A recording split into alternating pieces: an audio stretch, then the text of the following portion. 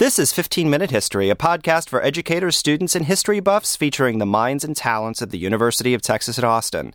15-Minute History is a partnership of Not Even Past and Hemispheres in the College of Liberal Arts at UT Austin. Hi, I'm Joan Neuberger, editor of Not Even Past, and your host for this episode of 15-Minute History. Today we're going to be talking about the historical background behind the events going on in Ukraine today. Our guest is Charles King, who's a professor of international affairs and government at Georgetown University. And we are speaking to Charles via Skype. Hi, Charles. Hi, nice to be with you, Joan. Same here. It's great to have you to talk about this. Why don't we start, if you could, with just a very brief explanation of where we are today. It's the beginning of March, and how did we get here? So things started last November when there was a small demonstration in the city of Kiev, which is the capital of Ukraine, that was in favor of Ukraine's signing a trade and association agreement with the European Union. That demonstration was violently broken up by the Ukrainian government, which in turn brought out even more people into the streets, and more joined until the demonstrations got very large. In January and February, those demonstrations turned violent. So violent, in fact, that they ended up growing even bigger in opposition to the Ukrainian government. And toward the end of February, on February 22nd, the demonstrators had taken over a number of government buildings. The president of Ukraine fled, and a new government was put in place. In response to that, a new government that tended to be more pro-Western in its orientation, Russia invaded a portion of Ukraine called Crimea in the south, stationed its troops there in Crimea, claiming that ethnic Russians in Ukraine were under threat by this new, more pro-Western Ukrainian government. And that's where we are today in the standoff. Okay, great. That's where we are today. One of the things that makes this such a volatile situation is that Russia and Ukraine seem to be at odds. And Russia and Ukraine have a very long history, sometimes being part of the same country, sometimes not being part of the same country. Could you fill us in on the background of the relationship between Ukraine and Russia? Well, it is a complex and long relationship. Vladimir Putin often refers to Ukraine and Russia as being brotherly countries, fraternal countries. They were, of course, part of the same country for most of modern history. First, the Russian Empire, and then, of course, the Soviet Union. The territory that's in dispute, though, right at the moment, the area of Crimea in the south, this sort of diamond-shaped peninsula that juts off of the bottom of Ukraine in the Black Sea, only became part of solidly Ukrainian territory in a kind of legal sense in 1954.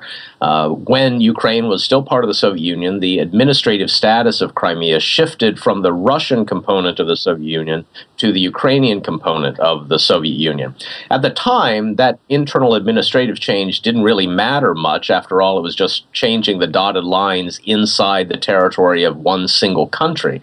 But when the Soviet Union broke up in 1991, that administrative change came to matter a great deal because, of course, then Crimea became part of the independent country of Ukraine in the early 1990s and was no longer part of the Russian Federation. And it's that territory that is that's in dispute right at the moment. And why is it so important to Russia? Why isn't it just another little part of Ukraine? Well, it's important for a couple of reasons. One, there's a long sort of history, partly mythical, partly real, that ties Crimea to both Ukraine and to Russia itself. It was, according to tradition, the place where Saint Vladimir first accepted Christianity in 988.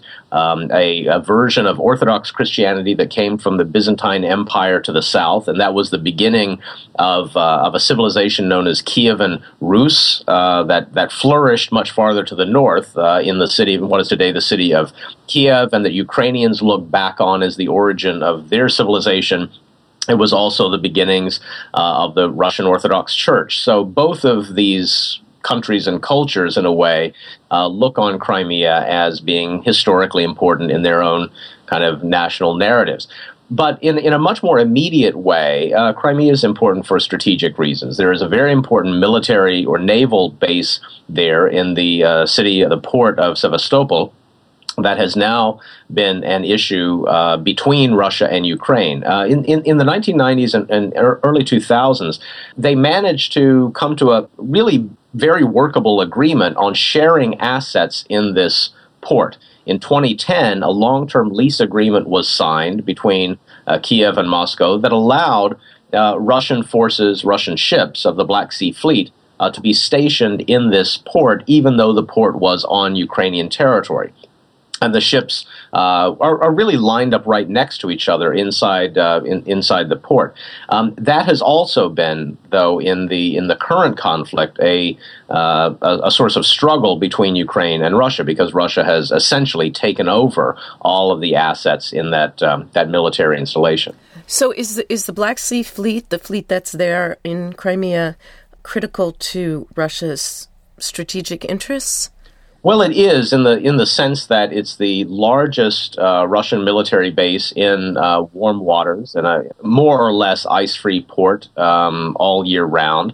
It's the rapid reaction force of the Russian Federation if Russian ships or Marines were ever to deploy into the Mediterranean. Those ships would come through the Bosphorus and Sea of Marmara and Dardanelles Straits into the Mediterranean. It's also, in Russian naval history, a very storied and important port. It was the central port that was attacked during the Crimean War in the 1850s.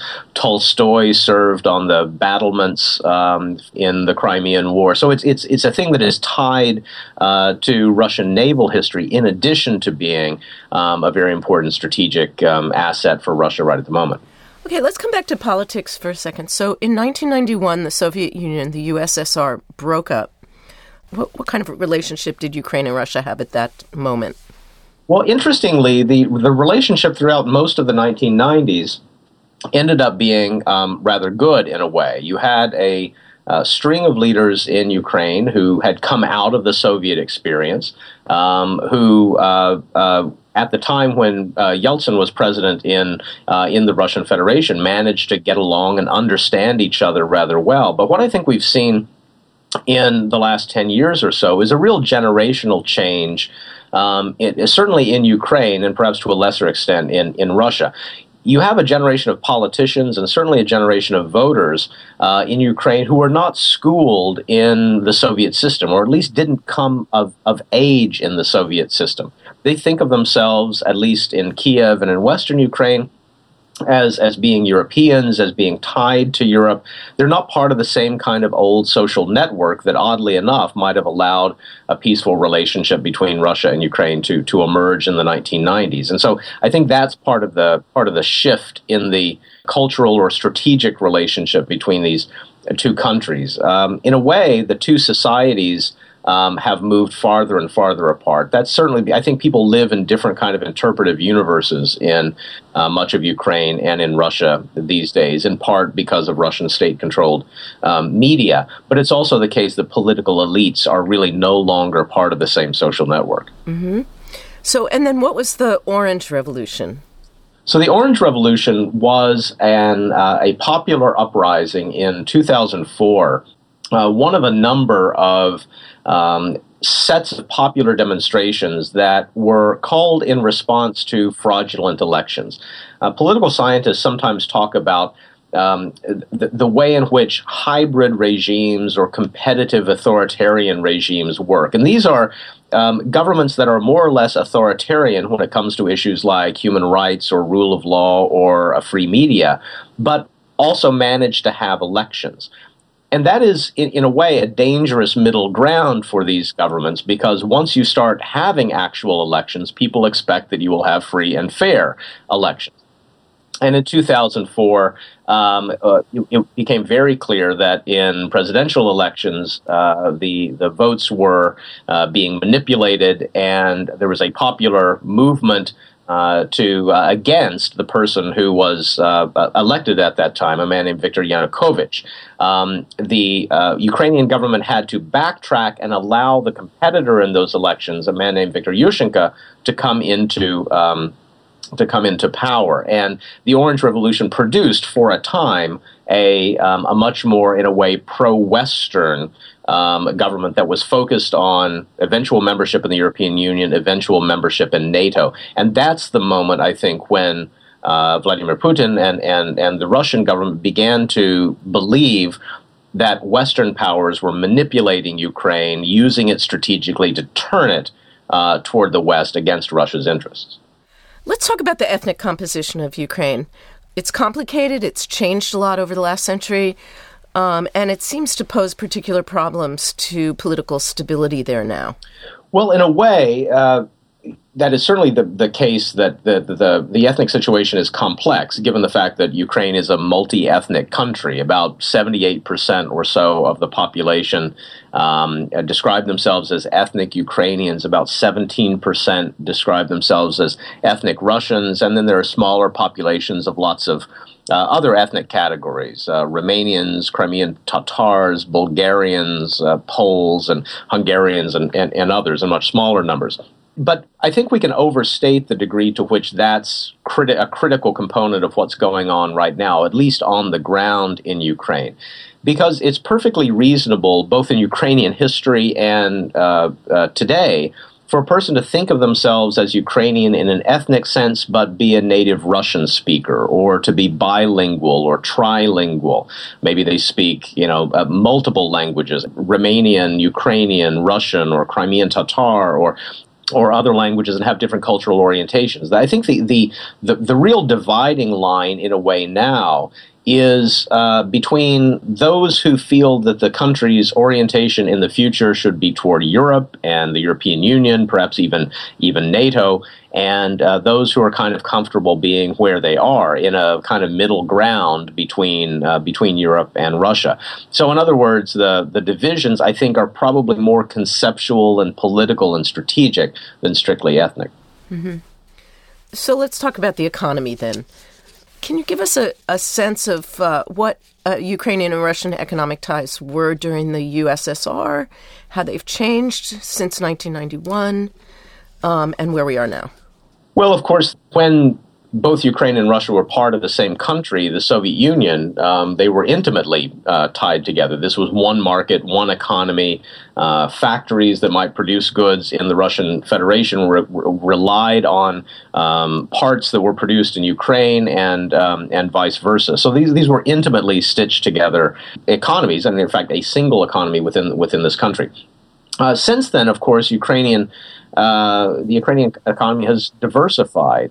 Imports, exports, both to and from the European Union, even the United States farther afield, even though Russia remains a very important part of the Ukrainian economy, not least in the energy sector, because a huge proportion, the vast proportion of Ukrainian energy, gas, for example, comes from the Russian Federation. And it's also the case that a sizable amount of the natural gas that goes on to Europe comes through from the Russian Federation through lines that come across Ukrainian territory. So the energy connections here between Russia, Ukraine, and Europe are fundamental. But right at the moment, the Ukrainian economy is in very, very dire straits. The value of the Ukrainian currency, the hryvnia, is falling precipitously. The government is pretty close to broke. And that was one of the things that I think motivated the previous president, Yanukovych, who was just ousted by these popular protests in February. One of the things that motivated him to sign a large trade and economic support deal with the Russian Federation. It was the announcement of that deal and about $15 billion in Russian financial support that caused even more protesters to come out into the central square in Kiev because they saw this as a kind of backtracking on Ukraine's commitment to Europe. So the economy is intimately tied up with the way average Ukrainians are thinking about the current situation. Does the dependence on Russian oil is that really the key issue? Does it make Ukraine a kind of hostage to Russian power? Well, it's certainly the case that natural gas in particular is the major issue here. And Ukrainians have talked for a long time about the need for energy independence. In fact, Europeans increasingly talk about the need for energy independence from the Russian Federation, given that so much of the gas comes from Russia via Ukraine. And so in a way, all of these issues are now coming to the fore. And one of the things that has been discussed among U.S. policymakers just in recent days in the midst of this crisis has been ways of getting the U.S. Energy surplus, natural gas in particular, to Ukrainian consumers. Mm-hmm. Well, are there any other issues that you think are really key to understanding what's going to happen in Ukraine? Well, one of the things that I think is most important is the way in which the Russian Federation has justified its intervention in Ukraine. The United States, of course, just in the last few days has denounced the transgression of Ukraine's national sovereignty, the deployment of foreign troops on Ukrainian soil without the consent of the Ukrainian government. But of course, to me, that's in a way not the key issue. Western powers have themselves transgressed national sovereignty, and when it has suited their interests. The key issue, however, I think, is Putin's justification for this, because he has said that the reason for those troops going into Ukraine is the danger that the new government in Kiev presents to three categories of people Putin has named: Russian citizens, Russian speakers, and a very sort of large and all-encompassing category that we might translate as compatriots. So, which is a term that you find the Russians using frequently to describe the group of people in Ukraine who have some kind of general cultural or linguistic orientation toward Russia. So this compatriot category is one that is a kind of novelty. Russians often used it in the 1990s to talk about the Russian Federation's interests abroad. But this idea of a compatriot, соотечественник, is a novelty in international law. In fact, if you take that idea seriously, that Russia has a requirement, a right to protect compatriots wherever they might live, then I think if I were living in Brighton Beach in Brooklyn, I might want a Russian invasion. Uh-huh. Good. Thank you, Charles. This has been really helpful. Thanks for having me on. You can find a transcript of this episode, along with supplemental documents, suggestions for further reading, and correlations to the Texas and National Educational Standards for History and Geography on our website, blogs.utexas.edu/15-minute history. That's the numerals 15-minute history. You can also find a link to suggest topics for upcoming episodes. The University of Texas at Austin is a free speech campus. Opinions and viewpoints expressed in episodes of 15-minute history do not represent the official position of the University of Texas or of any of its colleges or departments. Thanks for listening. We'll see you next time.